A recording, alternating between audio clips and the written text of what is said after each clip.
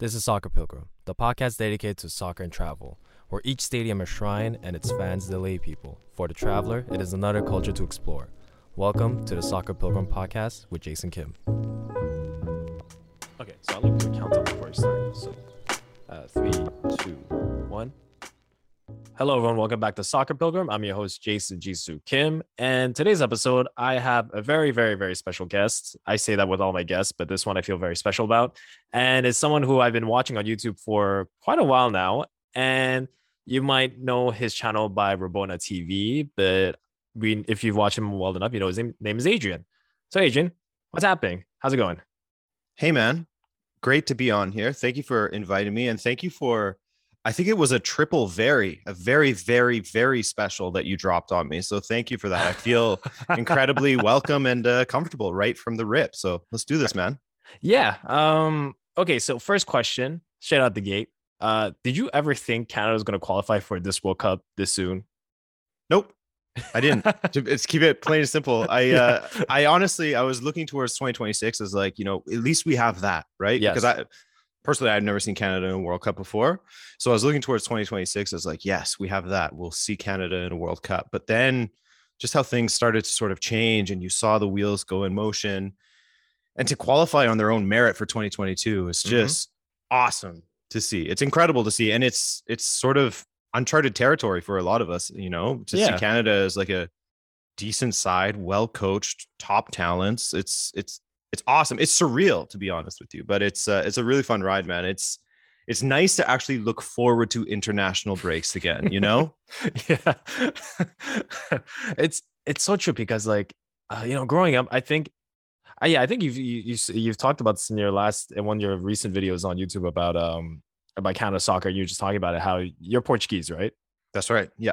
Okay. So like pretty much, I'm Korean. So for both of us, Canada and international football was like not a thing. So like I'd watch Korea, you'd watch Portugal. So for the first time to have like our home country go there, it's a beautiful yet weird feeling. Like I just didn't think this would ever happen. No, yeah, I agree with you. And I almost felt like a bad Canada supporter for a while. But when you look back on it, and just with the way that CONCACAF qualifying works, if you don't make the final 8 or the final 6 or whatever it is at the time, now it's 8, your team isn't playing competitive football for like a long time, like almost a year at a time. So it was really easy to sort of forget about Canada. And when they were just struggling to even get to that final qualifying phase, there wasn't a lot to really take in beyond, like the Gold Cup or whatever. And now there's the Nations League as well. So there's yet another opportunity to see competitive matches for teams that don't make it to the final 8. But yeah, it was really easy to sort of forget about Canada. Plus there's the whole, matches weren't even on TSN or Sportsnet or whatever. There's the whole underserving the Canada soccer population. So yeah, it's great to see a bit of buzz around it finally, and to see people sort of get behind the team and take a genuine interest. Yeah, especially for myself, growing up in Quebec, whenever we don't talk about, we talk about Canada a little differently than the rest of the country for obvious reasons. Yeah. But it, for me, especially, it's nice as a local, as from Montreal and from Quebec, is French Canadians and Quebecois people are genuinely taking an interest now. I was like, wait, this team's pretty good. What's happening here? And seeing, maybe not starting all the time, but at least featuring in a lot of these games, like Samuel Piette and Maxime Crépeau, and I'm blanking on names already. Oh, Jonathan David, I guess they'll sort of claim him since he's Francophone to a lesser extent. But either way, it's kind of like, oh, those are our guys out there. And they are, if they're not starting, they are coming off the bench and they're on screen. And to me, it was, growing up here, we never saw that, never thought that would ever happen. That was only in hockey, and to just see this happening, it's really cool. Like, it's awesome. Absolutely. And I mean, even with Montreal in particular, you have that nice little contingent of CF Montreal players playing within the Canadian national team, which is always really nice. And it's sort of, I guess, people sort of like gateway drug maybe to supporting Canada as well. Get them in through CF Montreal, which, by the way, do you still find yourself calling them Impact now and then? Yes. Yeah. I'm very hesitant to say that, but yes. Yeah, it's tough. I mean, it's not even out of like protest or anything like that. That's just like an automatic thing that I'm having a really hard time kicking the habit. So thankfully on the podcast that I appear on regularly, Mhm. we just sort of have this agreement that I can just say Impact and no one will correct me, and that's it's just how we go about things now. But I'll do my best to say CF Montreal if we do broach that topic later. Yeah, like I mean, especially for locals in Montreal, everyone keeps calling it Impact. So every time I telling people like, "Hey, I'm going to the Montreal game," I always assume that people assume that it's the former Impact because of all the other franchises you call the Alouettes or the Canadians, and you know what we're talking about. So every time I Yeah. say Montreal, I was like, I hope you understand what I'm saying.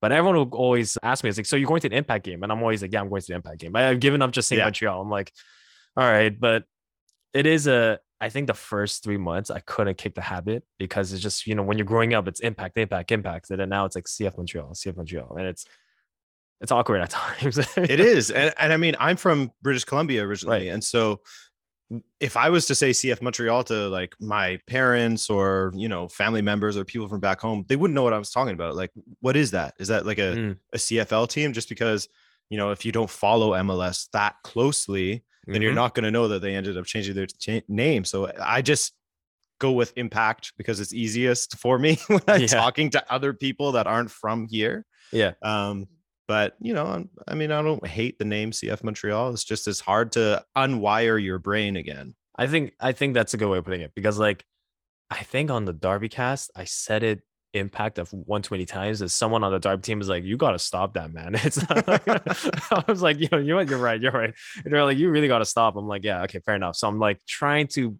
it's a hard habit to break. It really is. It is. But yeah, like but what is there when you're looking at this like a men's national team, is there because I love this group. It's a very charismatic group, but is there like one player on the squad that you besides Alfonso Davies, because I feel like that's an easy answer, or Yeah. even Jonathan David. Well, okay, I guess even Buchanan and even Kyle Laren. Okay, except for the forwards. Is there a player that just like you love about them? You love that they're on this team, that there's something charismatic about them, as a figure or as like a just as a player in general. I think that I identify a lot with Stefan Eustachio a lot, just because the Mm, Portuguese Canadian type thing, and also I think that he's the kind of player that Canada has been dying for a long time, yes. because we saw the attack sort of taking shape with Davies and David, and Laren has been killing it since Orlando basically. Yeah.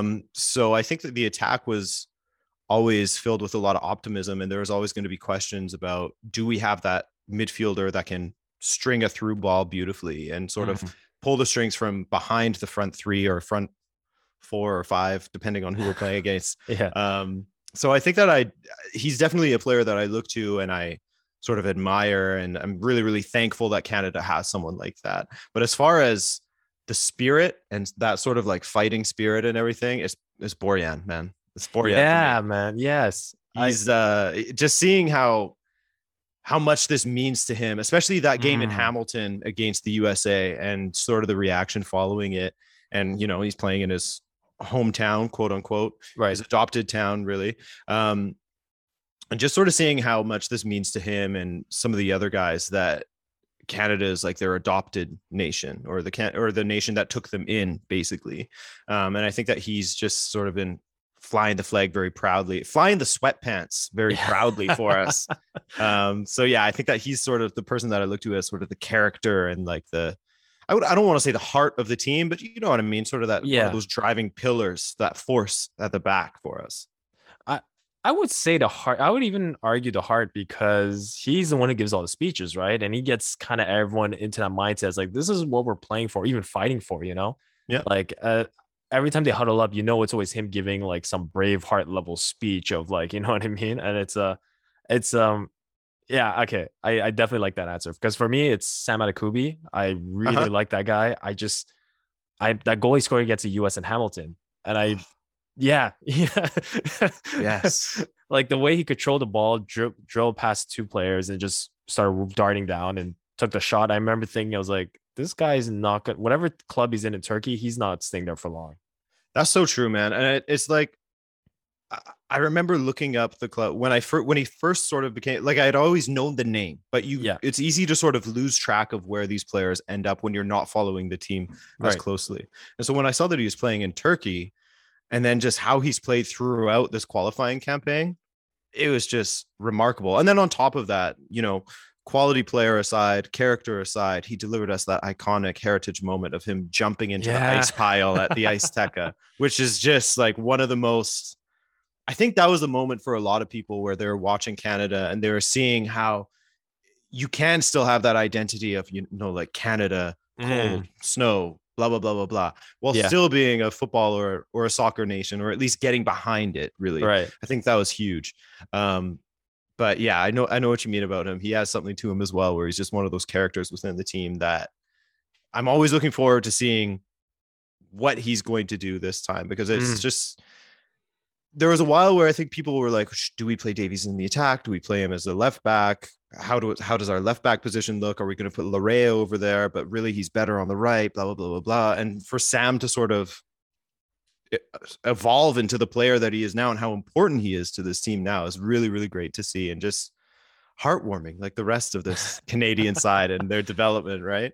Yeah, like I think when I think of all the positions on that team and all the players, it's such a likable squad. It really is. And I love the fact that even the neutrals in Europe, like Carlo Ancelotti this week was saying like Canada's gonna be my team for the World Cup. I'm like, Yeah. what an endorsement. I'm like, that's such, I mean, granted, I think his wife's from Vancouver, so maybe people are like, Mhm. oh, you're cheating, but I'm like, still, he's still recognizing us, And but yeah, like, it's have you been to any of the qualifying games like in person? No, I really, really wanted to. I wanted to try and make it to one of the games in Hamilton or Toronto, but Mhm. it just didn't work out in the end. Fair enough. But ASAP, I mean, if they play any friendly, I'm hoping for a friendly in Montreal. That would be awesome. Yeah. And it would make life easier for us. That's for Oh my sure. God. Yeah. But if I have to go to Toronto, I will, because I do want to see this team playing live prior to the 2022 World Cup. I know that I'll see a lot of them in the next 4 years or whatever, but I want to see Mhm. this team. You know what I mean? Yeah. Like I went, okay, so I shared this story before, but I went to Derby Magazine, all the Derby family were meeting in Toronto, and I was having FOMO and I was like, okay, I'm going to Toronto. I booked like a last minute ticket and I went. But I wasn't expecting to go to the game versus Jamaica at BMO Field. Oh, I didn't buy any tickets. It was impossible. I couldn't find any. I was like, I've given up. And then again, shout out to Eli, who is funny enough a TFC ultra who hooks me up with who he messaged me. He's like, "Are you going to the game?" I'm like, "No." He's like, "Okay, I think I got something for you," and he got me a ticket. And I sat in the Voyageur Ultra section. That was the most fun I ever had. It was. I had beer spilt all over me. I didn't care. It was like like it was amazing. But I think my favorite moment was when Atiba Hutchison subbed on. I don't know if you caught this on TV, but the entire stadium was chanting Atiba, Atiba, Atiba for like 2 minutes straight. And I was like, that got me more emotional than Canada qualifying. I don't know. There was something about that. yeah. I mean, man, I forgot about Atiba and all of this. This is Mhm. crazy. But yeah, I definitely did not hear that on the TV, or at least Okay. I wasn't paying attention. Maybe I was already emotional Yeah. running around to the house, something like that. I don't know. Um, but yeah, he's another one of those players where like it's nice to see him. I think he's sort of representative of like the older generation of Canada soccer, Mhm. and to see him now get to have that experience of going to the World Cup at his age and sort of bridge that gap between the new generation and the old, it's very like symbolic almost having him. And he's a great Yes. player as well, on top of Yes. that, which we can't overlook. That he's not just totally symbolic, he's also No. very good in midfield. Yeah, no, exactly. And I like him. Like when you see him play, you forget that he's turning 39. You totally forget that. It's kind Yes, of wild. it really is. He's one of those this is something we're seeing a lot of recently. Hey, it's just Mm, so many players that are playing deeper and deeper into their 30s and still being very effective, not just come on in the yeah. 85th minute and hope to steal a goal or subbed on to take a penalty or something like that, you know? Yeah, like I mean, the first two names that come to mind besides Cristiano Ronaldo is like Benzema and Modric at Madrid right now. They're just, I mean, Modric is like outside the foot pass to Rodrigo for that goal. I literally practiced outside my foot after I saw it. I was like, I got it. Like I had a game, I think that same night of the Yeah. Champions League, and I just kept practicing it. And my teammates are like, you watch Modric, didn't you? I'm like, yes, this is like, I'm trying to nail that pass. That is beautiful. That was art. Yeah. That and he did it in Euro 2022 against Scotland, I think, but that time it was actually a goal, like outside of the box, outside of the boot, Yes. straight into the top corner, just a stunner. He's this is something that I don't I mean, I don't watch Real Madrid super closely. Like obviously I Okay. watch them in the Champions League and in La Liga when they play big matches, Yeah. but I don't necessarily remember him doing that very often in his career. And I could be wrong about that, but the guy who I always associate with it, I'm sorry if we're getting a bit off topic, but No. the This is guy who good. I always associate with that is Quaresma. I don't know if you remember. That Oh was like his thing, yeah. the Trivela. Yes. He like the outside of his boot, the outside of his right foot, he could hit that better than a lot of people could hit it with whatever their favorite foot is normally. Like it was just insane how often he would utilize that, not only for passing, but for striking at goal. Like how many goals did he score from outside of the box with the outside of his boot? It's just crazy. He's one of those like streets don't forget type players, you know? Yeah. Wait, what country did he score against doing the Travella? Like I remember it just went. It was. I know it was in the Euros. I forget what country was it. The one in the Euros I can't remember, but definitely he did it in a qualifying match against Belgium back in the day. I remember Okay, that. He did he do it in the which Euros? not this recent. 2016? 2016? 2016 sounds right. I'm Remember he Polish. scored against Croatia, but that was sort of like a tap-in type goal. Was I it can't remember. Poland? It could Pol- be. Poland or Wales?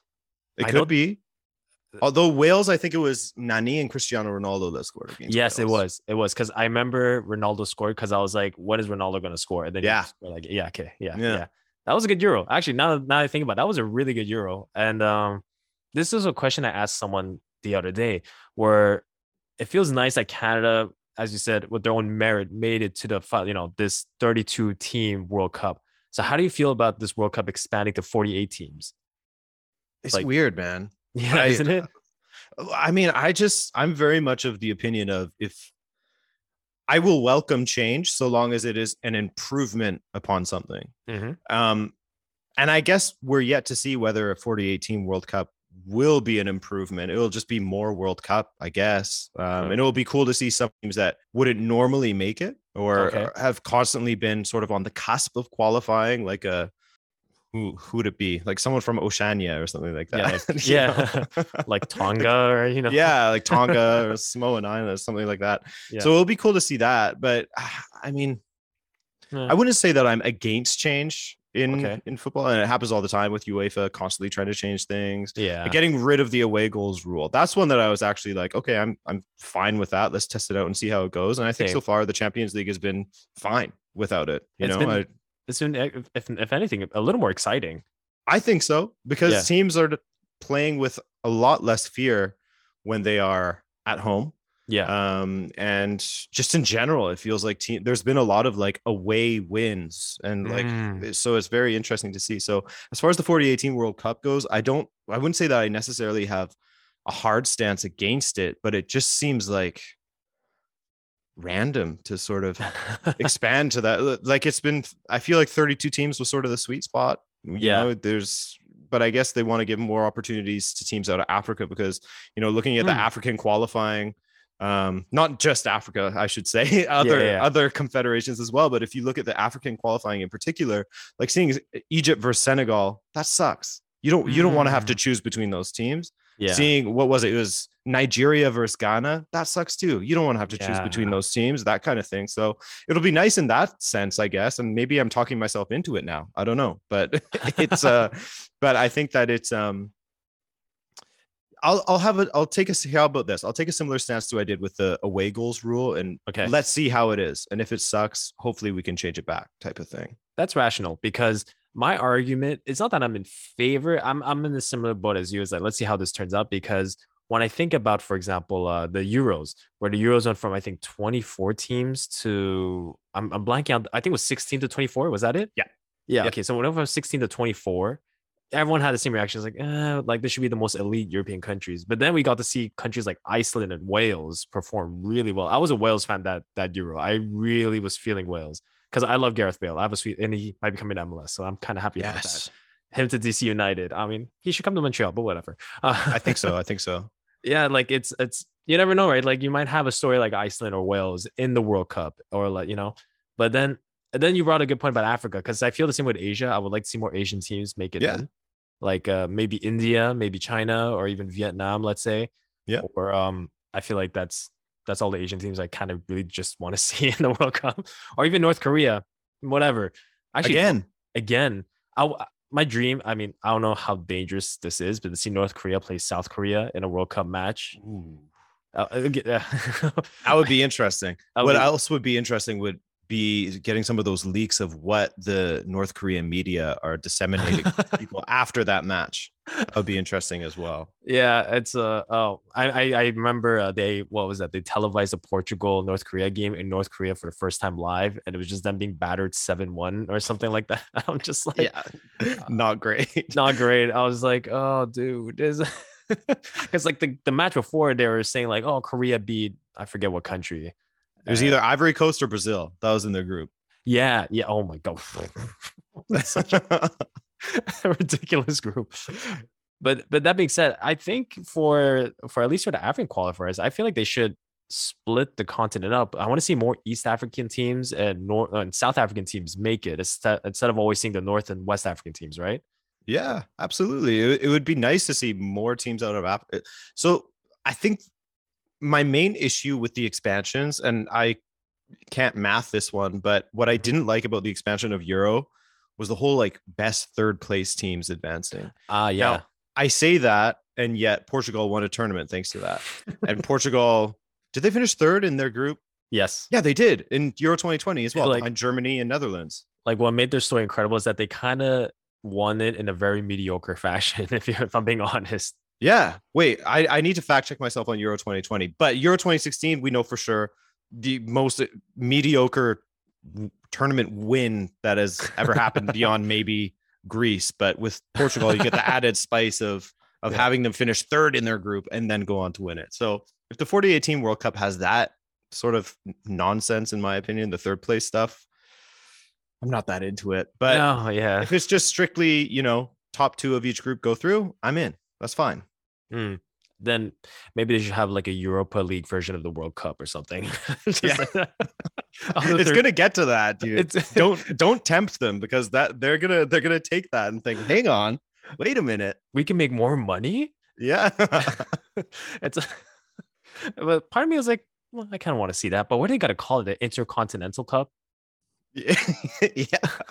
They can't do Confederation anymore, so I guess it's intercontinental, something like that. Yeah. Or they'd probably do something like the Mundo Cup or something like that. So lame. Like instead of Europa, Mundo Cup, something like that. Oh man. Okay. I gotta ask this because all my Portuguese friends, especially my soccer team, whenever they detect anyone who's Greek, they just get weirdly aggressive towards them, annoying it. So, so do you feel something similar about that? Like whenever they meet a Greek person, they always like it's either a Portuguese person or a Greek person will bring up the Euros, and then there's like a huge intense conversation that follows suit. Heated conversation. I wouldn't say that I'm too intense on that. Right. I have a lot of love for Greek food. Shout out George Souvlaki in Montreal, the Concordia staple. Oh my god, yeah. But I mean that hurt for a while, and there was definitely a while where you looked at Greece and you just sort of glared, and then to see them go on and struggle after that tournament as well was just like, how did this happen? How did Portugal lose at home to these guys twice? Crazy. But no, I wouldn't say that I get any sort of like physical reaction or anything like that when I'm around a Greek person. It's just funny because like my entire life I've always been kind of like an objective viewer of everything, especially like being born and raised in Montreal. I grew up both English and French at the same time, so I was always kind of like a perpetual foreigner. But then whenever I observe other European immigrant groups interact with each other through soccer, I just find it hilarious because the banter is almost childish in a really fun way. But I love it. I love it. I just like I'll even just start upon it, just say something controversial just to keep it going. Like, yeah, what about how'd you feel about this guy? They're like, oh yeah. Anyway. but yeah, okay, yeah. So you said you're from out west in BC. So was there a Canadian club that you grew up watching that you like enjoyed, or was there like let's say a Canadian franchise in whatever league that you're like, this is my team, or this is a team I feel a particular way about? Not really, because MLS didn't come around until much later in my life, and I didn't I would follow what the Whitecaps were doing when they're in, what was it, USL? USL, Was it NASL, USL? NA, NASL? one of those two. I I think don't know. NASL. I think it was. Let's assume it's NASL. I think it's NASL. So I would sort of follow that. And when they would go on decent runs and, um, play in, what was that? I guess was it the CONCACAF Champions League, I guess, back then? I have no clue. I have. Man, this is the uninformed hour with Adrian here, just like taking random shots at in the dark. But anyways, yeah, I was following. People aren't going to believe me now when I say that I was sort of following Whitecaps because clearly I know nothing about what was going on. But Dude, it's nice. Whenever I ahead. get quizzed with like impact stuff, I'm like, yeah. I'm like a similar boat, so don't worry. but honestly, like I didn't really follow them that closely. I remember I would just see their highlights basically on Sportsnet or whatever, because how could I ever catch their games? I have no idea where I would have watched them back then. Very true. So yeah, I wouldn't say that I really followed them that closely. And then when I moved to Montreal, I started going to Impact games a lot. Oh, okay. Yeah, so actually I actually don't support Whitecaps at all. It's actually Impact, or sorry, CF Montreal. My bad, everybody. CF Montreal that I would say I had the closest affinity to for Canadian teams. But now Pacific FC Yes. and the CPL, that is the team that I follow the closest, I would say, as far as Canadian teams go now. Yeah. Because they're basically started in my hometown, and I happen to be living on the West Coast in their inaugural season as well, which was a fun little coincidence. So I got season tickets, and it was really fun going to matches. And yeah, I would say that Pacific FC is the team that I follow closest as far as Canadian teams now. But as a kid, not really any, to be honest with you. Yeah, no, that's fair. For first off, I've said this on the Derby cast, the last episode. I've been saying this to everyone that their alternate third away kit, Pacific FC, is the most insanely beautiful kit I've seen. Like I bought it. I bought it on pre-sale. I'm like, I want this. I'm gonna wear this. And if you come to Sushi Bar Kim, you will see me wearing this. Anyone listening, you will see me wear this jersey at some point. I love this kit. I just love everything about it. But so growing up, like I'm assuming you obviously watch European football. So like which club did you support growing up, or was there any? Yeah, I started following Benfica because of my parents are Portuguese, right? So I started following Benfica. I was really into Nuno Gomes. He was just that dude for me. But I actually got into them via Euro 2000.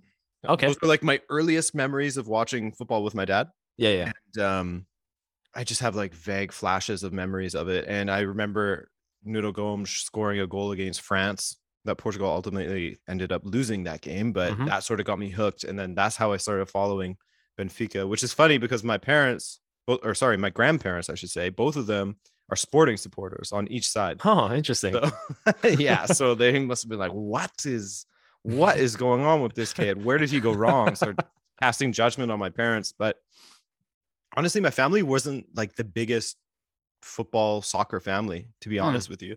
It was mostly like they followed it, and they would keep tabs on what's going on, but they didn't necessarily like go all in like, this is my team and we hate Sporting, or we hate Porto or whatever. It wasn't like that.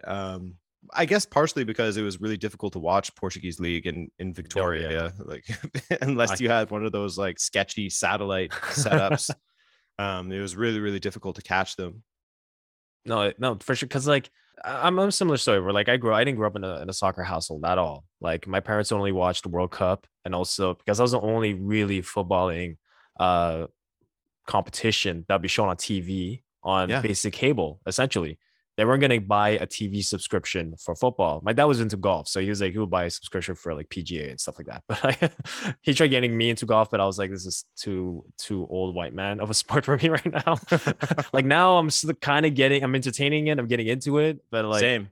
Yeah, it's such a like an age thing, right? I think when you get older, and then because it's just like a good time with your friends hanging out, golfing, you know. But as a kid, like I'm not interested at all in watching golf. Oh, so boring. So I had no time for it. But now as like an activity, because it's just like a fun hang where you're playing a game basically. So that's I'm into it for that reason. Yeah, exactly. Same. And and I wonder if it's similar with me, but what was it about football that hooked you? Because your family wasn't that into it. So what was it about it that you were like, this is my thing. Like I love this game, you know? Well, I can thank my dad for putting me in soccer at a very, very young age when I was like 4 or 5 years old. So I can thank him for that. But as far as what got me ultimately hooked, I think it was that Euro competition, Euro 2000, and just seeing like Mm, how many people there were and like mm, the crowds and everything like that. It just sort of opened up this world to me. And then I started looking into Benfica, started looking into the history of Benfica, started looking into trying to watch some of their matches. So, funnily enough, my dad worked at like it's like a satellite Earth station type thing. Like they did like launch support for satellites out of India and stuff on the west oh, coast of Canada. Pretty random career. but But kind since of they were cool. dealing, yeah, kind of cool. Yeah. Since they were dealing with satellites, they also had like every channel in the world. So That's I really cool. would, yeah. So on the weekends, I would go with him to work sometimes and just so I could watch Benfica play. Oh, it's really So unique. yeah. So I was able, thankfully, I had that opportunity now and then. If he was working a day shift on a weekend, I would be able to go. And if it Hmm. just so happened that Benfica was playing at that time, I would, because I mean, I was too stupid to even look it up on the internet. And I would just like go and hope and be like, maybe they're playing today, like that kind of Yeah. thing. But yeah, I think that it was just that start at Euro 2000 and just seeing that was like to bring up this term again, my gateway drug Hmm. into football basically, and sort of the fan culture that surrounds it all. I found really fascinating.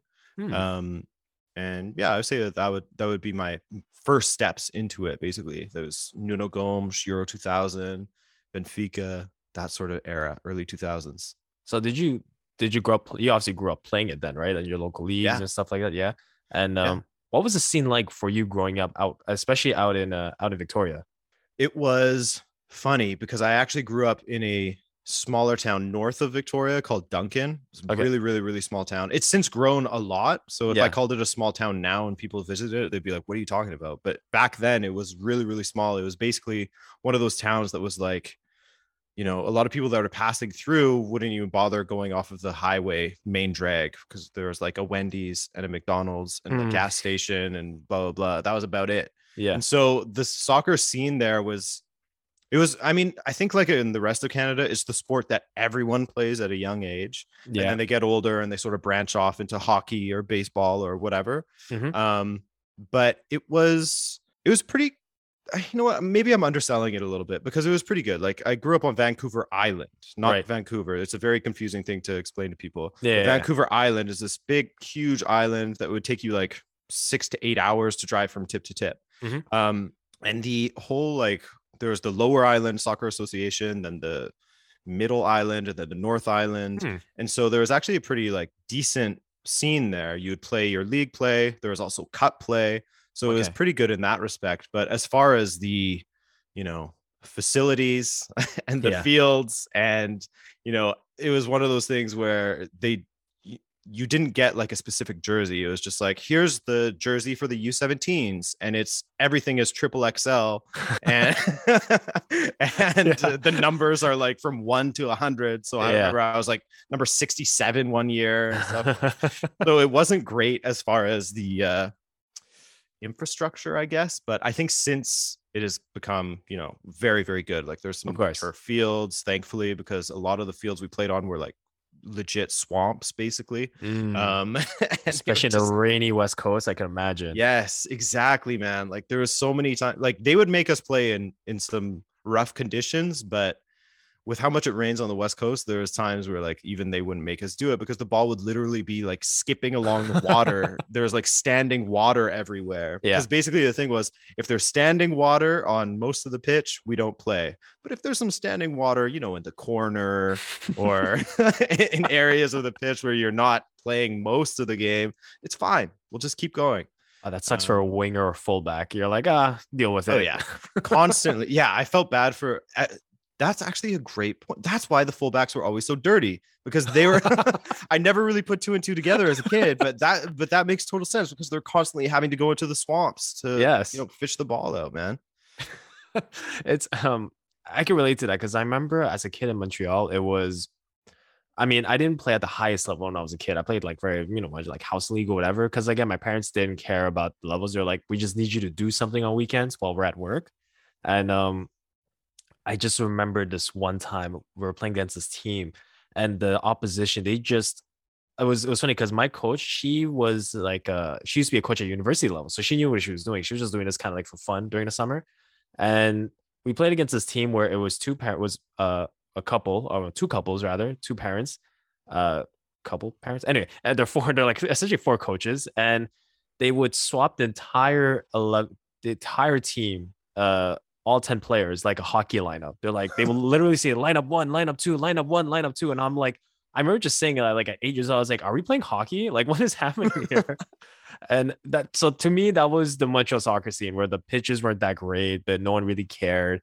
It was very suburban soccer mom kind of vibe. Yeah. It's like Yeah. Yeah. especially when I was a kid growing up in NDG, that was the vibe. But now when I go now, it's so different. It's way more sophisticated. Like the coaches know what they're doing. Yep. Except for this one year, I had a coach who was a Sicilian guy who was adamant that we called him Sicilian, not Italian, and another coach who was Portuguese. And I hated them because they were good coaches, but they just always screamed at us, and it was like the tactics were just dumb, really dump and chase tactics. Yeah. And like a decade later, one of my friends who plays for the A team of NDG was like, "Hey, we need like a backup player. Would you be down to play?" I'm like, "Sure." I showed up, and it was those two guys. And and I was like, I remember you when I was a kid. They're like, oh yeah. They were like, we have no idea who you are. And I was like, it's Oh, fine. It's fine. I don't care. Like I just it's just so weirdly full circle. And we lost that game. And it was kind of funny. I was like, you're doing the same tactics when I was a kid. Like you haven't learned. Like what's happening? still doing that kick and run, huh? Yeah, it was I was playing on the wing and then they're like, okay, we just need you to dribble up and then cross it. I'm like, okay, well, what's a fullback gonna do? He's like, he'll just dump it down to you. I'm like, okay. Yeah, he stops the other team and then he gives you the ball and then that's it. Yeah. And I remember this one time I had a coach who was like, we're losing a game bad. It was like 10 years ago. We're losing a game bad. And he was frustrated. And he just looked at our team. He was like, guys, I need you to put the ball in the net. I'm like, no shit. This is what we're trying to do here. But That's some Michael Owen advice right there. That's some Michael Owen punditry advice right there. Man, you're bringing back some intense memories for me though. Just mentioning the whole yeah. like total line changes and like parents coaching because that's what it was, man. Like even in Yeah. like official matches on the weekend, there would be the referee and then they would have volunteers running the line. So it would be like someone's dad from our team and then Oh, the other team would have someone. So like no offside call is correct. Like I would love to know like if I could somehow go back in time and do some VAR on some of the matches that we played. I'm sure that some of the offside calls were just insanely poor. But I mean, that's what it was, you know, yeah. and you're sort of at the mercy of who was available to coach. Thankfully, my dad coached for a lot of my time, sort of coming up from like U12 to U18. Mhm. But prior to that, it was just like whoever had time in the evening, so that would be willing to be responsible for us the balls, basically. but that's it. And I'm I'm just like I'm kind of jealous of the kids today who get to see this national team be as they are now. Cause like I remember because you said that you were 20, not 20, you were 2000 was like that moment where you're like, oh, what is this thing? Like I want this to be all, but I had two moments that where I was like, 2002, Korea Japan World Cup, where I was like, because that entire time, no one knew what Korea was or what Korean is. They're like, oh, you're just Chinese, right? I'm like, or Japanese. I'm like, damn it, like no. I mean, I assume it's like people look you say like I'm Portuguese. They're like, so what part of Spain is that? You know what I mean? Yeah. Yeah, for sure. And it's like no, man. And then for once, for the first time on mainstream TV, I think it was CBC, where I was like, oh, I could explain that to people. Like this is it, you know? And I remember telling my dad, I was like, I want to be a professional soccer player. He laughed. He's like, you're gonna be a doctor, lawyer. That's not you. And I'm like, oh, thanks, dad. Yep. So for the record, I'm neither. And but then I think I re fell in love with the sport in 2008. I watched so it's relatively late. Like I kind of like had nothing, I wanted nothing to do with soccer. My parents didn't show any interest or investment. So I was like, okay, you know, kind of like fuck this. I don't want nothing to do with this, right? Yeah. And then it was in high school where my friends, I saw the way they loved the game.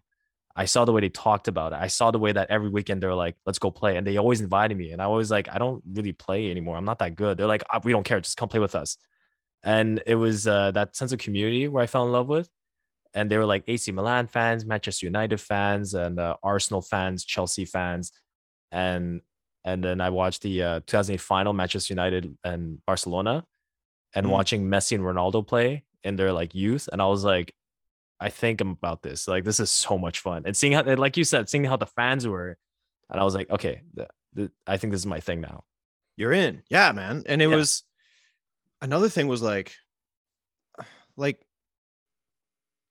what you were saying about the kids of this generation having people to look up to. Like you said, we didn't have that. Like we didn't have any sort of role models, I guess, or any sort of at least Canadian ones that we saw on the TV that were like killing it. Like, yes, shout out Radzinski at Everton, I think, and Stalteri was playing at Tottenham. Craig Forrest was over there playing at West Ham, was it? Or Chelsea. I think it was at Chelsea. What? Really? But this is before Abramovich. So this is when Chelsea was a pretty much West Ham team. Okay. Yeah, true. But yeah, like as far as, you know, players that were playing at an elite level from Canada, we didn't really have that. And so it's awesome for these kids now. I'm jealous of them, to be honest with you. I'm very, very jealous of them. I wish that I had gone through soccer at a time when it was this popular and it was actually like cool to want to be a soccer player and you weren't just like bullied by hockey players. It's so true. It's like, I remember growing up where soccer was like the weird hipster sport. They're like, oh, you want to play that weird immigrant, weird European sport? But now they're like, oh, cool. Like, good for you. You know? Yeah. It feels, do you feel validated? Like, finally, like, yes. I do in some way, in ways where like, I actually have something to talk about with people now, you know, because that was my interest that no one cared about as a kid growing up. And now people actually are starting to take an interest in it. Like, for example, my wife's my brother-in-law, I guess. He'll start talking like, oh, Canada's doing really well, blah, blah, blah. Whereas in the past, when it came to sport, like, I mean, I don't know anything about hockey, to be honest with you, but we now have that one thing in common where like, he knows a little bit about at least that Canada has qualified for the World Cup, at least that Canada had a good qualifying campaign, at least that there's buzz around the sport now. So I feel like I'm not like a foreigner in my own country as far as my interests go. Yeah. Because I remember like going on my first trip as a kid to Mexico when I was like 13 or 14 years old and being like, finally, I'm in a place where like people care about the sport that I care about. Like I'm not the weird kid that doesn't watch hockey anymore. Like I can actually relate to this. Or going to Europe, like every time I go to Europe now, it's so refreshing being in a place where like that is the thing, as opposed to here where it's mostly hockey. You know what I mean? I mean, it just feels a little bit more like at home over there. You know what I mean? Yeah, I know what you mean. Like when you're saying, oh, it feels nice to be in Europe with people who get what I'm into. It's like, I don't know, for whatever reason in my mind, it's like, yes, I'm finally with cultured people. Oh, it's nice. I mean, yeah, you're not wrong.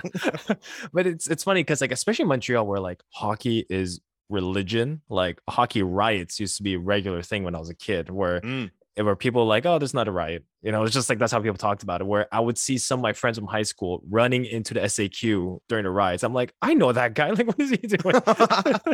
I'm like, this guy told me he was staying at home. But it's looters. Like, yeah, I would see that. And now it's now it's a little more tames, but I love the fact that even one of my cousins from Toronto, he's a huge Raptors fan. And last time I was in Toronto, we were talking, he was like, he's like, soccer is really blown up. I was like, I told you this like 3-4 years ago that it's gonna explode in this country. And he was like, oh, I don't see. He's a business guy. He's like, I don't want to see the market. I want to see how it's gonna work out. I'm like, trust me, this shit's gonna pop off. And then he was talking about it. He's like, hey man, you're right. I'm like, I'm a prophet. What can I tell you? Like, I know it's really, really difficult for people to see, and I mean, rightfully so in a sense, because for most of their lives, for some of people's entire lives, soccer hasn't really been that big of a thing in Canada, you know, depending on the generation. So it's understandable that people wouldn't really buy into it. But then from our point of view, it's like, do you not see the rest of the world and what they're interested in? Yeah. And you think that it's not going to find its way to here? I mean, I guess it's possible, but it's just with such an immigrant population in Canada, it's inevitable, right? Yeah, yeah. And like that same thought where it's like the rest of the world plays. It always annoyed me that in baseball, the World Series. I'm like, why is this called the World Yeah. Series? It always bugged me, and I'm like, ugh. But yeah, like I'm just happy that people are finally taking interest. When I go to CF Montreal games, I can tell the people around me. Some of them still come in with like Habs Mhm. hats and like jerseys, which is cool because like at CF Montreal, everyone understands is that there are, let's call it, new converts, and you Mhm. want to show your solidarity with the team by wearing any Montreal franchise. Yeah. But what I love about it is that all those fans that come in who have essentially been priced out of Canadians games found a new home where it's still affordable, where there is a sense of community, where it is the atmosphere is fun, and it's they have a team that has a potential of winning. I mean, we could debate that, but I but like but it has a potential of winning that has charismatic people and that the fans are loving, and it's like I can tell that everyone's from, let's say, Hochelaga, that neighborhood, and Yeah. I find that really cool. I grew up in the west side of Montreal. So being in the east side of Montreal, feeling welcomed among them, I was like, it's a nice feeling. It Uh, really is. And yeah. I think the biggest thing, like whenever I have friends or family that come to visit in Montreal, I always would take them to formerly Impact games. Um, when I had season tickets, because I knew that it would blow their mind at what a sporting event can be Yes. that has sort of like a non-North American feel to it. Because I think that that's one thing that Montreal really has in MLS, is having that sort of almost like European supporter feel to it in the standing section, in the all standing section there, Yeah. the sort of general admission, I think they call it. Yeah. Because every single person that I take there, even like coworkers, when I was working at Watch Mojo before, I would Hmm. take them with me as well to go to these games, and they'd always be blown away, and I would get them hooked on it just based on the event itself. Like they wouldn't necessarily follow the team in between the matches that I took them to, but Right. every time I was like, do you want to go see Impact with me this weekend, they would say yes immediately. Because number one, I don't know if they're still there. I haven't been to an or CF Montreal game in a long time, Okay. but is Porchetta still there? Yeah. I haven't noticed him since the pandemic, but No. I remember at the Southside entrance, they're right there in front of the Southside entrance. And Yes. that was always my go-to, like getting a porchetta Oh, sandwich with that potato salad. Oh my God. oh, it was incredible. So Yeah. one, that was a big draw. It's one of the better porchetta sandwiches you could find in the city, in my Oh opinion. yes. Oh yes. And then also just the atmosphere. Like I always got, I was a broke university student, so I would always get the cheapest season ticket I could, which was in the all standing section, and it would blow their minds with the flares, with the flags, with the drumming the whole time. They're like, Yes. these guys don't even watch the game. They just stand there the whole time and like choreograph the crowd. It's like, yes, like these guys really do this, man. Like these guys are deep into this. Mm, And that sort of opened their mind a little bit to like why I'm so interested in the sport in a sense. I see. Yeah. It's because at that point it's not even about the game anymore. It's more about the passion and the community that surrounds it. And it's okay, so like I keep saying this to everyone on every episode. I have a master's in religion. So when I Right. yeah, so when I go to these games, I can't my mind doesn't stop seeing the parallels with religion and football and sort of like the stadium being a church, and a lot of it is cliche, but like when there's enough passion put into one activity, the lines of religion and mundane secular activity is blurred, you know and it's incredible. So but yeah, but that being said, like, so have you been to games in Europe? I've been to a couple, not as many as I would have liked, but I went to very randomly. So my wife and I always trip up on that. We aren't married. So we've been like engaged for, we're quick Sparks Notes version. We're Yeah. supposed to get married right before the pandemic. Oh Pandemic no. strikes. The venue that we want to close down. Blah blah blah. Oh no. We haven't gotten married yet. We've been together for 8 years, so we're basically married anyways. Yeah. So anyways, we happen to be in Europe because we wanted to do a trip through Czech Republic and through Croatia. And while we were Ooh. there, I checked, are there going to be any matches? Because whenever I would go to Europe as a kid, well, the one time I went to Europe as a kid, we went in the summer, Ah. July, nothing happening. Yeah, yeah, This yeah. time we were there in, I think, October or something like that. but it was an international break. So again, I was like, what the?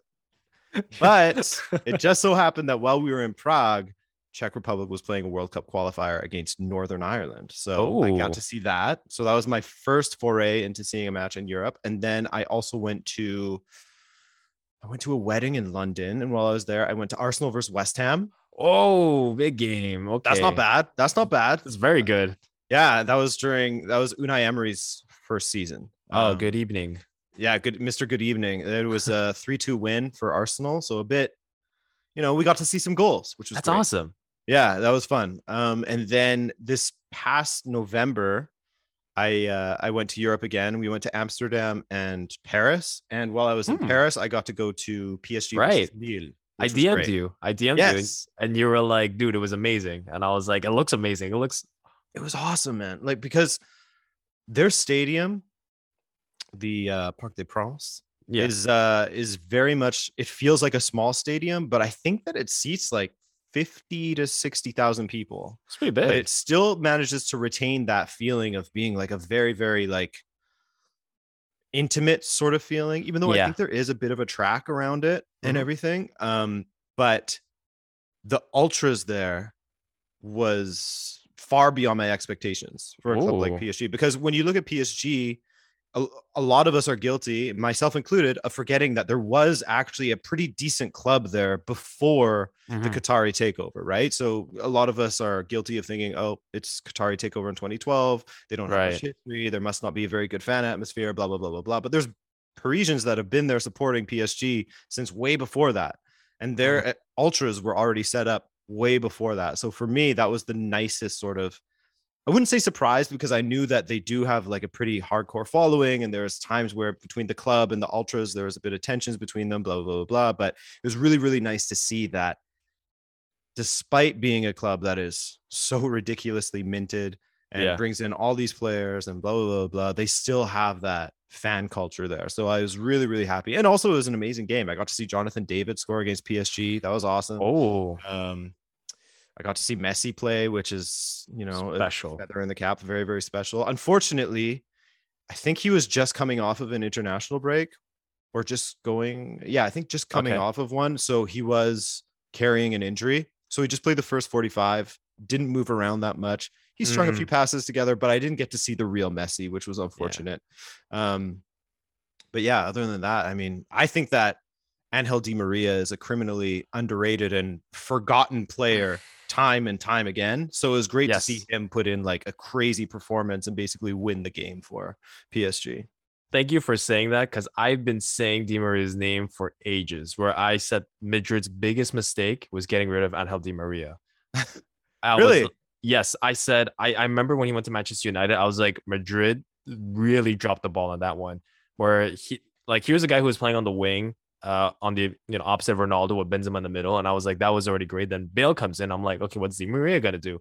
Drops into center mid, and Mm-hmm. I was like, he revitalized his career, and it's just like no one gives him enough credit, and it really annoys me because I'm like, this guy is so good, so good. Like the reason why, one of the main reasons why Argentina made it to the final in 2014 was really not only because obviously Messi was incredible, but like it's because of Di Maria. He's so Yeah. good, he's incredible, and I wish people gave him more love. Like this guy deserves his flowers. He's so good. Like I should get a Di Maria jersey. I think that's what I'm gonna do. I'm gonna get I a Di think you Maria jersey. should. And I think that I should too. And I'm going to join the Di Maria fan club with you Let's because do obviously it. I have love for him Yeah. from being at Benfica first and then going to Real Yes. Madrid. So I remember he scored a crazy Rabona goal for Benfica. Like he was Mm, really, really good at Benfica. Then he went to Real Madrid. And I think what you're sort of getting at is that he's constantly overlooked because of the players he's played with. Like he yes. played with Ronaldo and Benzema, And and then he Ozil. went, yeah, and then he went to PSG, and Neymar's there. Mm, Neymar shows up, I should say. Mbappe shows up, and it's just like, oh, Di Maria is chopped liver again, yeah. But he consistently still performs and puts in like huge performances. Like in the Copa America last summer, he was one of Argentina's, if not their best player, one of their best players. And in that final, he was integral to that win as well. Yeah. So hell yeah, let's start that Di Maria fan club. I'm in.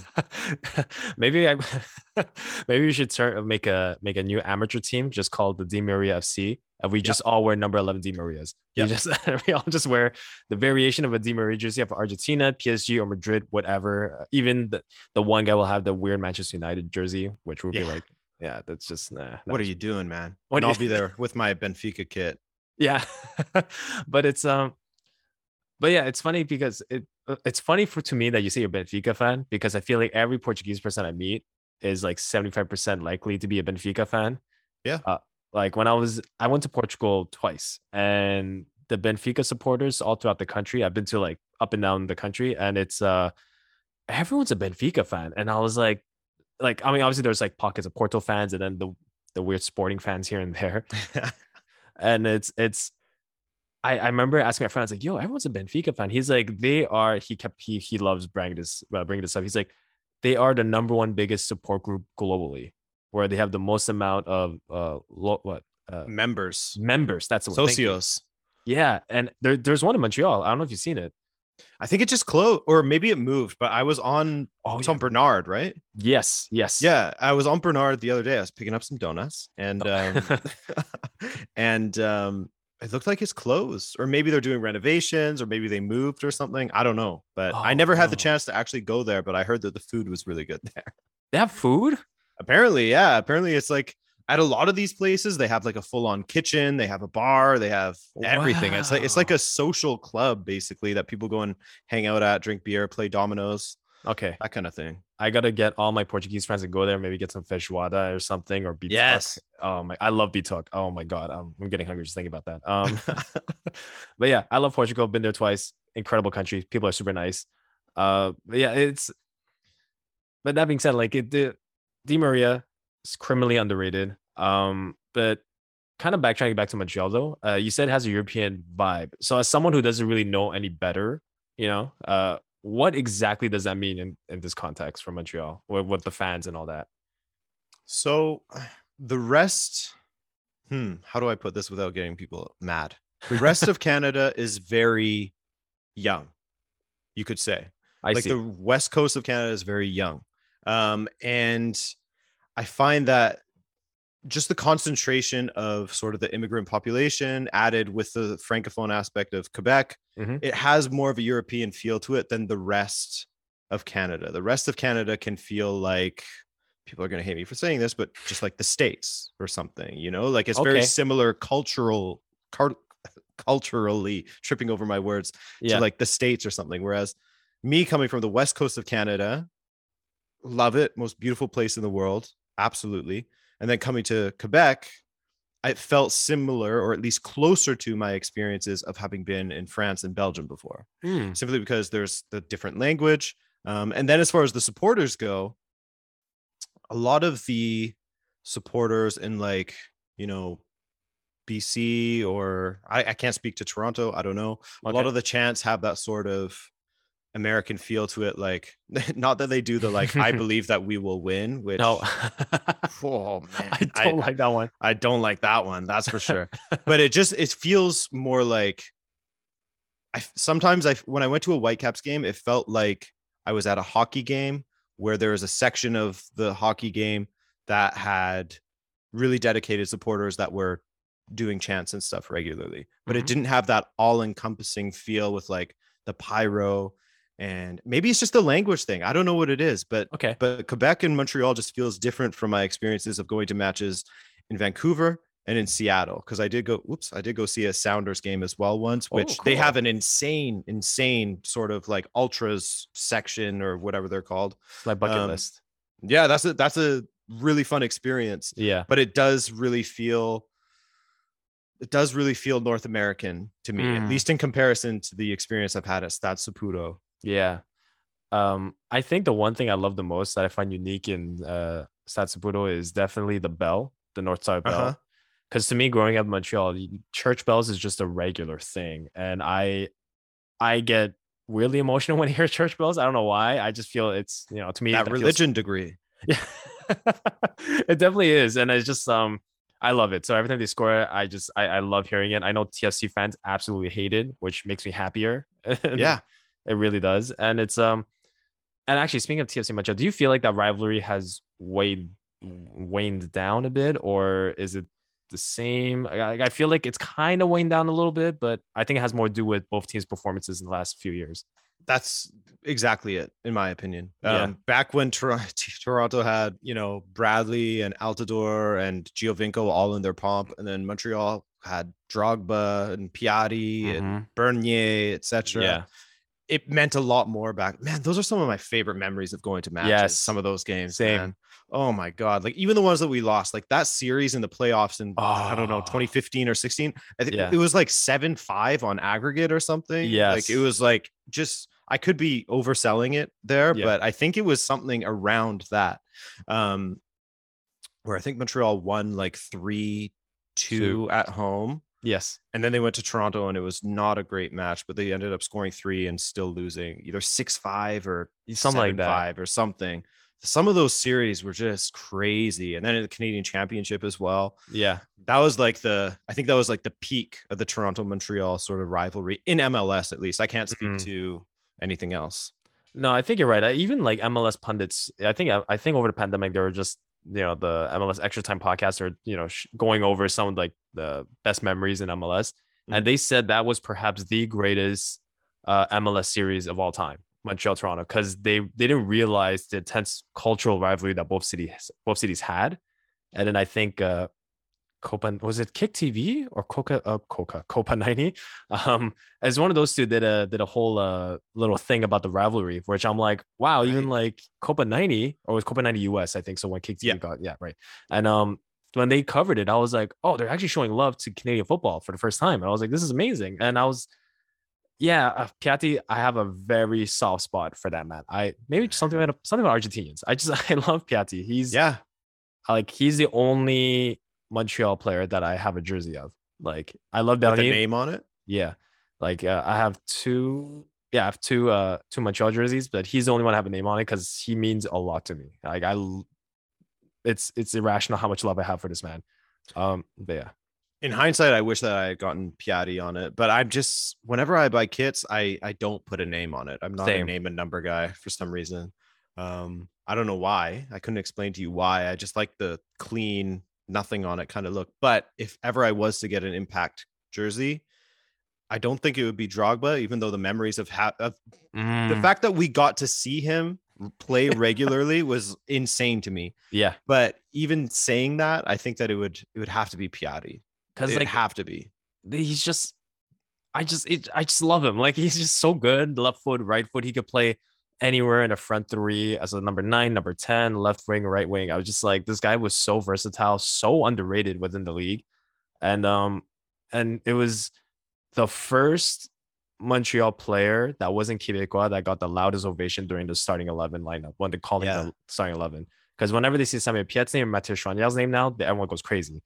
But Piatti was the only one where everyone just really lost their minds when they said his name. And when he left, I told everyone, they're like, why is Montreal struggling? I was like, because Piatti's gone. Like that's just, like, that's it. That was it. He was like the driving force of Montreal's attack. And I think what also made him such a unique player, which made me like him even more, was he had sort of this unorthodox dribbling style where like it looked like he was in control, but almost out. It was like controlled chaos almost. Yes. Like it looked like he was about, like he had touched it too close to the defender. And then before you know it, he snaps across the defender and he's around him. And he just had so many moments. I remember, because again, I was in the ultras section, right? In the general admission section. So whenever they were attacking that side, we had a great view of him playing down the left. And I remember so many times where I'd see him in the corner and have two defenders coming at him. And I was like, how's he going to do it this time? And sure enough, one like a flip flap, like whatever, he would just find his way out.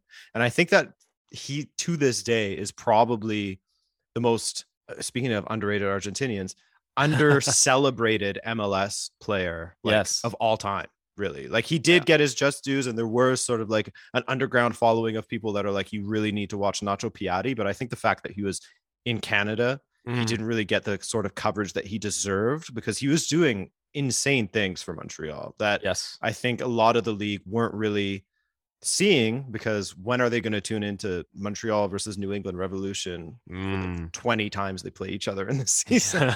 You know? I feel like if he was playing now at his prime, I feel like they would give more media attention because now, because Canada's soccer national team is doing so well, they're probably pushing a little more towards the Canadian franchises, but now they're not doing as well. So it's like No. it's kind of a bit of a mismatch. But okay, so when did you come to Montreal? And what university did you go to? I went to Concordia University. Dude, Uh, okay. Oh, yeah. we're alumni. Okay. And I first moved here in 2010. First moved here in 2010. For school? I mean, Yeah. for Concordia? And Yep. what did you study there? Broadcast journalism. Oh, so you were in the Loyola campus, right? I was. Yeah. Yeah. Yeah. Okay. Okay. Wow. Yes. This is wow. We're like pretty much on the same school at the same time, essentially. Well, I got there 2012. You know about CEGEP by now, right? Yeah. Yeah. Yeah. Of Okay. course. So I was in CEGEP from 2010 to 2012. But yeah, that's did you ever play soccer at Concordia, like in the intramural leagues? I sure did. You did? Absolutely. Throughout the Oh, entire time I was there. We probably played against each other if you played. oh, we probably did, most likely. Wait, did you play on Tuesdays or Thursdays, if you remember? Ooh. I 1 year I was on Tuesdays, 1 year I was on Thursdays. I can't remember anymore. Okay, okay. Because I'm. Did you also play futsal? No, no. I would have remembered No. you if you did. Okay, because I played futsal for every winter, since going to Concordia. I played futsal, different the futsal league. But I should have done that. That looked like it was so fun. I don't know why I didn't.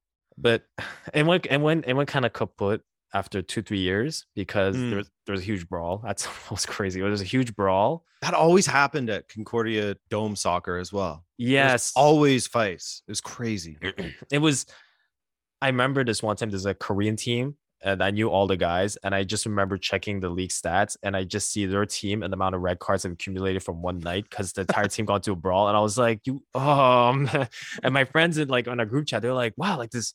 They look at me, they're like, "Do you know this Korean team?" I'm like, "Yeah, I know them." But I think it's because they kind of allowed anyone to play, so I think Yes. that was a bit of the issue. But yeah, it was okay. So we definitely played each other at some point. I'm sure we did. I mean, maybe we can talk after the recording about Yeah, yeah, maybe yeah. people we would know or something. But Yeah, yeah, we'll we get there. probably played each other. Oh, small world. But yeah, okay. So as always with every episode, I always ask these two questions at the end. So yeah, first question is what match in world football is at like the top of your bucket list that you really want to watch? I've never seen Benfica play a competitive match. I saw them play Mm, a friendly once down in San Jose, California, random. wow. I saw them play against Wow. Chivas down there. Wow. The International Chivas Cup. USA? No, no, no, not USA. Not Okay. USA. I guess the actual Chivas from Okay. Mexico, Guadalajara. Yeah. Yeah, that was a really fun opportunity in 2019 or something that I got to go down and see them. But I've never seen them play a competitive match. When I was in Portugal last, they were, of course, Champions League qualifying, playing in Greece. So there, I missed out again. They're But just dodging you. they are, man. It's getting ridiculous at this point. But I think that top of my bucket list would be to see them play at Estadio de Luz against Mhm. FC Porto. Of course, has to Of be course. classical. Has So to be. so what's bigger match? Benfica versus Porto or Benfica versus Sporting? That is sort of the debate right now because in the past it was always Sporting Benfica because Right. it's the local derby, blah blah Mhm. blah blah blah. But of recent, I would say since Benfica and Porto have sort of jostled for best team in Portugal since about like the 2000s onward until recently Sporting won the league. Right. It was all Benfica Porto, so I'd Okay. say that one pretty much became the more hotly contested and also the more toxic as well. It's really gotten and so when it gets to that point, you know that it's going to be at least entertaining on the pitch. Yeah. As unfortunate as it is. Mm. But it's I would say that right now it's probably Benfica Porto is the bigger or the one that because the thing is that Sporting was bad for so long Mm. that like It sure lost. you would beat them and sometimes they would beat you and they would have their day in the cup or whatever. Right. But overall, it was like Porto is the team that we're gunning for because Porto is the team that we're actually competing against for the titles. So I'd say that Yeah. that one sort of emerged as the more competitive rivalry, basically. But that makes sense because like it's kind of like Real Madrid Barcelona before Simeone, where it was like Atletico Madrid was like a mid-level, like pretty much a West Ham, a mid-level club. Yeah. But just kind of like West Ham today, they're on the rise. There was like that's a big match now, and it's too bad they couldn't beat City, but it happens. They're close. They're close. I mean, that was I was watching Liverpool game, but like, nah, it was close. And oh yeah, second question is, what venue in world football do you want to watch a match? Doesn't have to be a big match, just like any match that like it's. I guess it's more for the atmosphere aspect of it. So I think the one that's sort of stuck around with me the longest is, and this is sort of part in, like seeing what fan culture was like in other countries and got me interested. Mhm. I would love to go to Signal Iduna Park to see Borussia Dortmund play, to see the Yes. yellow wall. I think that that whole thing would be just incredible because Germany is one of those countries that really gets the fan culture side and the accessibility Mhm. of the game down beautifully. I want to be drinking beer outside of the stadium at the start, having some sausage, going inside, being part Yeah, of the yellow wall. Like that would just be insane. 30,000 people in one stand alone. That's just insane to me. that's So insane. I think that that would be number one as far as the places that I have wanted to see. At least that's been my number one consistently. But recently, I've made a friend, shout out Fede, who is a River Plate supporter, and so Mm. that got me really into watching, a little bit of River Plate, a little bit of Boca now and then, and seeing something at the Monumental to see River Plate versus Boca at that stadium would just be out of this world. Or La Bombonera as well, Yes. Boca Stadium, because that one is it's so unique. Like it seems like everyone's just stacked on top of each other, Yes. and it's just like so like flat. I don't Yeah. know. It's a very very unique stadium. It has some sort of Camp Nou vibes as well. I guess it has a Yeah. similar sort of aesthetic to it. But those two stadiums and just how vocal those two sets of fans are, Mhm. seeing a game either at Monumental or at La Bombonera would be insane and something that I would love love love to see. Yeah, that's my. I said this.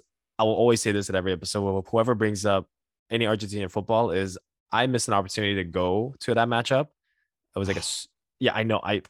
Yeah, that's the appropriate reaction. Like, okay. Long story short, I was dating a girl who was doing an exchange in Buenos Aires, and I went to go see her. I flew down, and she was like, "Do you want to go to this game? Like, I could try to get us tickets." And it was a Super Cup, and I was like, for whatever. I'm so stupid. I was like, for whatever reason, I was like, I don't want to go. Super Cup.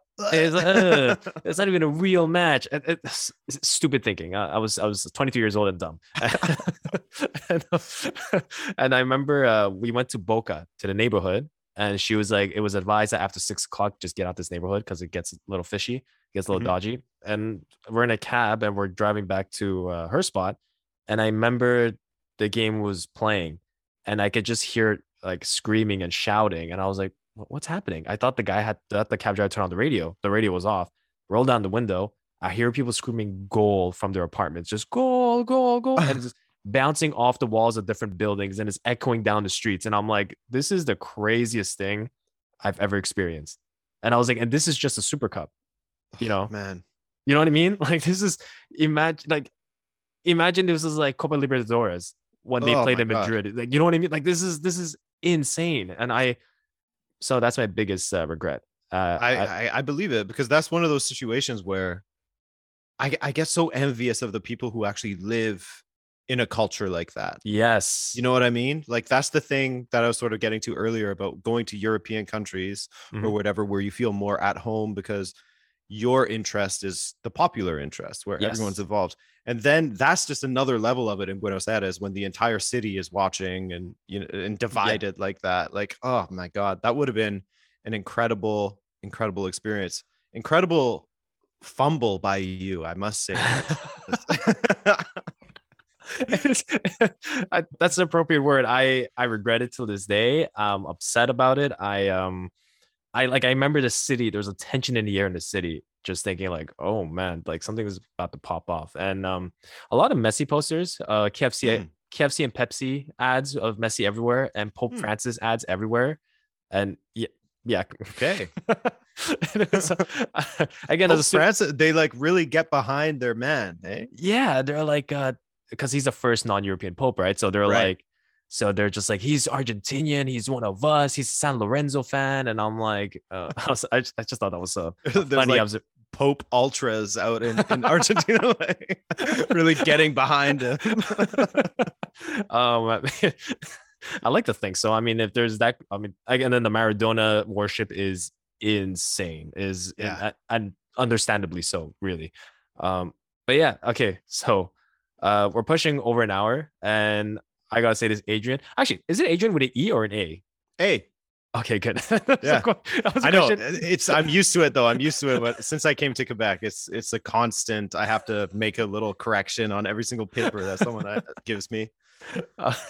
Because like literally before we start recording, I was like, is it an A or E? I was like, I'll ask him on the recording. But It's an A. okay, awesome, good to know. But before we go, is there any last final words that you'd like to share or part with? I am. I had a ton of fun. I can't believe there's over an hour already. That just flew by. As the Yeah, saying goes, time flies when you're having fun. But yeah, yeah. this was a great time, man. Thank you for having me on, and it's great chatting with you. Great Oh, talking about Angel Di Maria. yes, let's. Yeah. Thank you. Thank you for believing in unhealthy mirror the same way as I do. Of And course. honestly, thanks for coming on. I had a blast. This was awesome. And wow, I'm at a loss of words now already. But yeah. So to everyone listening, don't forget to subscribe to Soccer Pilgrim on Spotify, Apple Podcasts, Google Podcasts, and follow my Instagram at the Soccer Pilgrim. And also check out Rabona TV on YouTube. Incredible stuff, great video essays. And honestly, I hope I can have you back on in a future episode if you're open. Happy And to. oh man, awesome. And but yeah, so to everyone listening, thank you for being an audience. I've been your host, Jason Jisoo Kim, and from Montreal, this is Soccer Program. Thank you.